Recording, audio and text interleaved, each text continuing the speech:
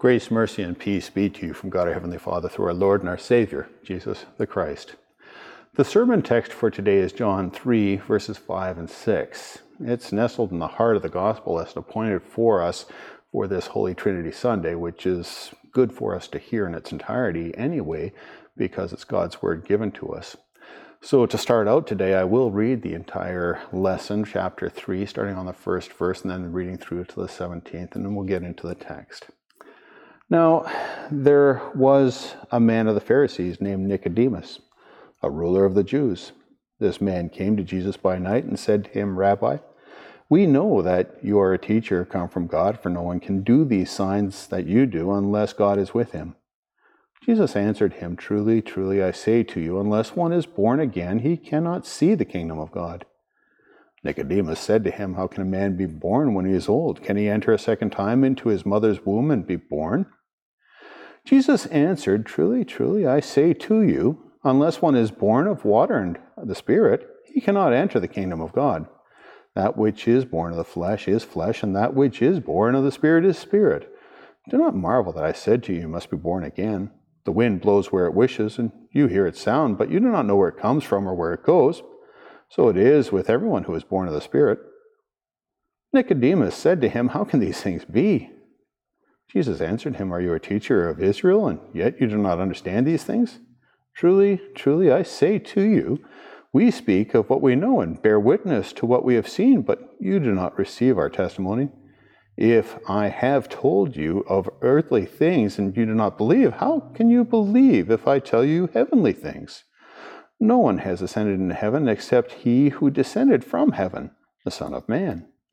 And as Moses lifted up the serpent in the wilderness, so must the Son of Man be lifted up, so that whoever believes in him may have eternal life. For God so loved the world that he gave his only Son, that whoever believes in him should not perish but have eternal life. For God did not send his Son into the world to condemn the world, but in order that the world might be saved through him." Thus far the text. I invite you to bow your heads with me in prayer. Lord God, Heavenly Father, we thank you for the blessings that you give us in your word. And we thank you especially today on Holy Trinity Sunday for the blessings that you have given us through yourself. As the Heavenly Father, you've given us grace. As the Heavenly Son, you gave us our redemption. And as the Heavenly Spirit, Lord God, you gave us faith to believe these things. Come into our hearts now by your Spirit and bless us with faith to receive your word. This we ask in Jesus' name. Amen. And may the words of my mouth and the meditation of my heart be acceptable in thy sight, O Lord, my rock and my redeemer. Amen. My dear brothers and sisters in Christ Jesus our Lord, friends, Nicodemus and many of the other Pharisees knew that something was up. Their house, so to speak, was abuzz with conversation about it. There were too many signs, too many miracles to be coincidental, and it couldn't be denied anymore. Jesus was sent by God, and God was with him. But what did it all mean? Prophets of old would come before Israel with messages from God. Some of those messages would be spoken. Others would be played out in the life and by the actions of the person that was sent to them, as a kind of a living parable for all of God's people to see. What was this man's message? Would Jesus bring good news for the children of Israel, or would it be bad? Would Israel be blessed by God, or had they somehow fallen from God's favor and thus through Jesus be forewarned of God's coming wrath? As a Pharisee, Nicodemus would have certainly hoped for the former, that Jesus was about to shower Israel with God's blessings because theirs was a righteous house. They were, after all, descendants of Abraham, and their leaders, keepers of the law. Who, more than that, could be any more righteous?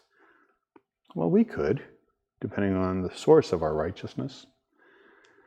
If the source of our righteousness were ourselves, if we saw it as the Pharisees did, embracing our inheritance, our righteousness, as our inheritance from our parents, or basing it upon our meritorious work, we'd be lost. We were not declared righteous because of our parents, but instead came into this world as sinners. just sinners such as they were. They were born descendants of their fallen father, Adam. We were never made righteous by our actions, merely occupying a church pew here. No way has ever made us holy. No splintered backside could ever produce such fruit. Now, that's not saying that attendance in church is not needed. Our righteousness comes by faith, which comes by hearing the word of God. Our righteousness is lavished upon us as a body of believers from the moment we invoke God's name here at the beginning of a service through to the benediction and the last amen of our closing hymn. We get wrapped up in great and blessed robes of righteousness when God absolves us of our confessed sins and when he gives us the very body and the very blood of his one and only Son in his Holy Communion. If we miss church, if we become complacent, miss sitting in these pews, or even worse, if we despise God's word and refuse to sit in these pews, we miss all of those good things which God intended for us when he baptized us into his name. That's where the righteousness gets its foothold in our lives. It happens when God welcomes us into his holy family, just as Jesus explained it to Nicodemus in our text this morning. Truly, truly, I say to you, unless one is born of water and of the Spirit, he cannot enter the kingdom of God. That which is born of the flesh is flesh, and that which is born of the Spirit is spirit. Nicodemus, he struggled to see that at first. But Jesus, who explained it to him with words, would also explain it to him in action. Jesus would live it out right before Nicodemus's eyes, becoming, like so many of the prophets of the Old Testament, a living parable.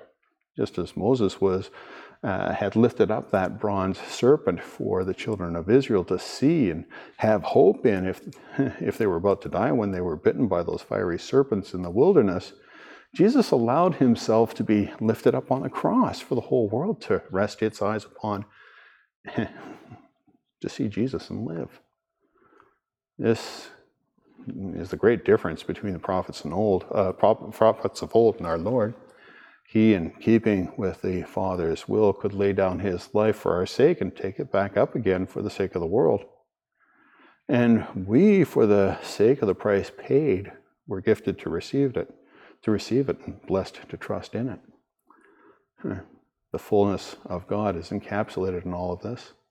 Having been named the beneficiaries of the Father's gift of salvation through his one and only Son, God helped us to come to that saving knowledge and trust in his promised resurrection personally through the workings of his Holy Spirit. All that so we could be included in his family by rebirth. And there's our righteousness. Nicodemus must have wondered at this, especially as he looked upon his own people after the resurrection. He must have reflected on the Jewish nationalism and the works righteousness that his fellow Pharisees were still proclaiming. And he must have reflected also upon his conversation with Jesus in the still of that night when he came to see his Lord.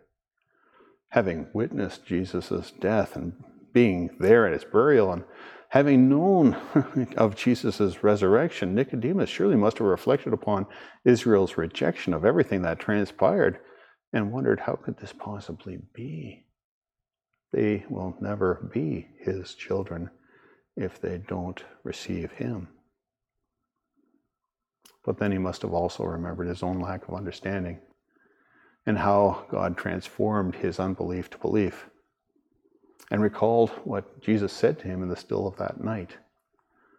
God didn't send his Son into the world to condemn the world, but in order that the world might be saved through him. So there was a proclamation.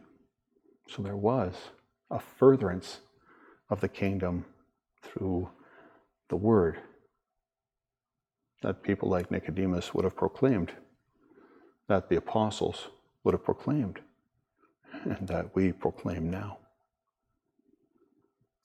May we be blessed in that thought today and in the days ahead.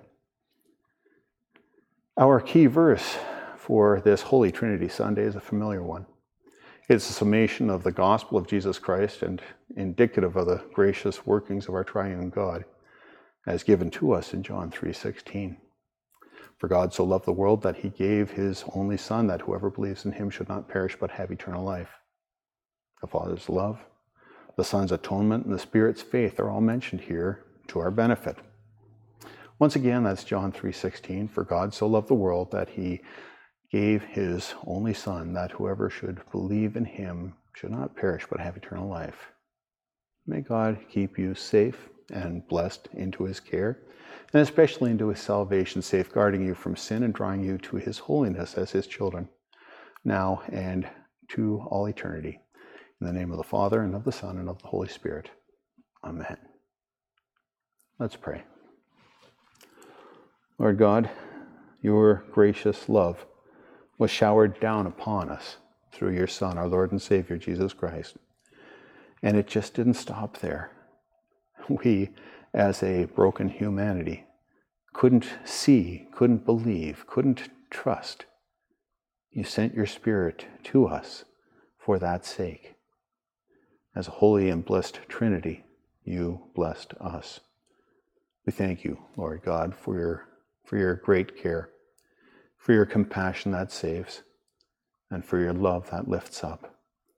And we ask that you bless us with words to proclaim your glory, your greatness to the rest of humanity, that no one will be suffering under your wrath, but instead be saved. We ask this in the name of Jesus. Amen.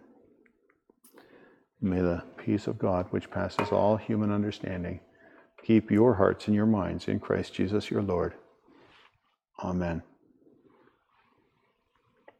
And amen.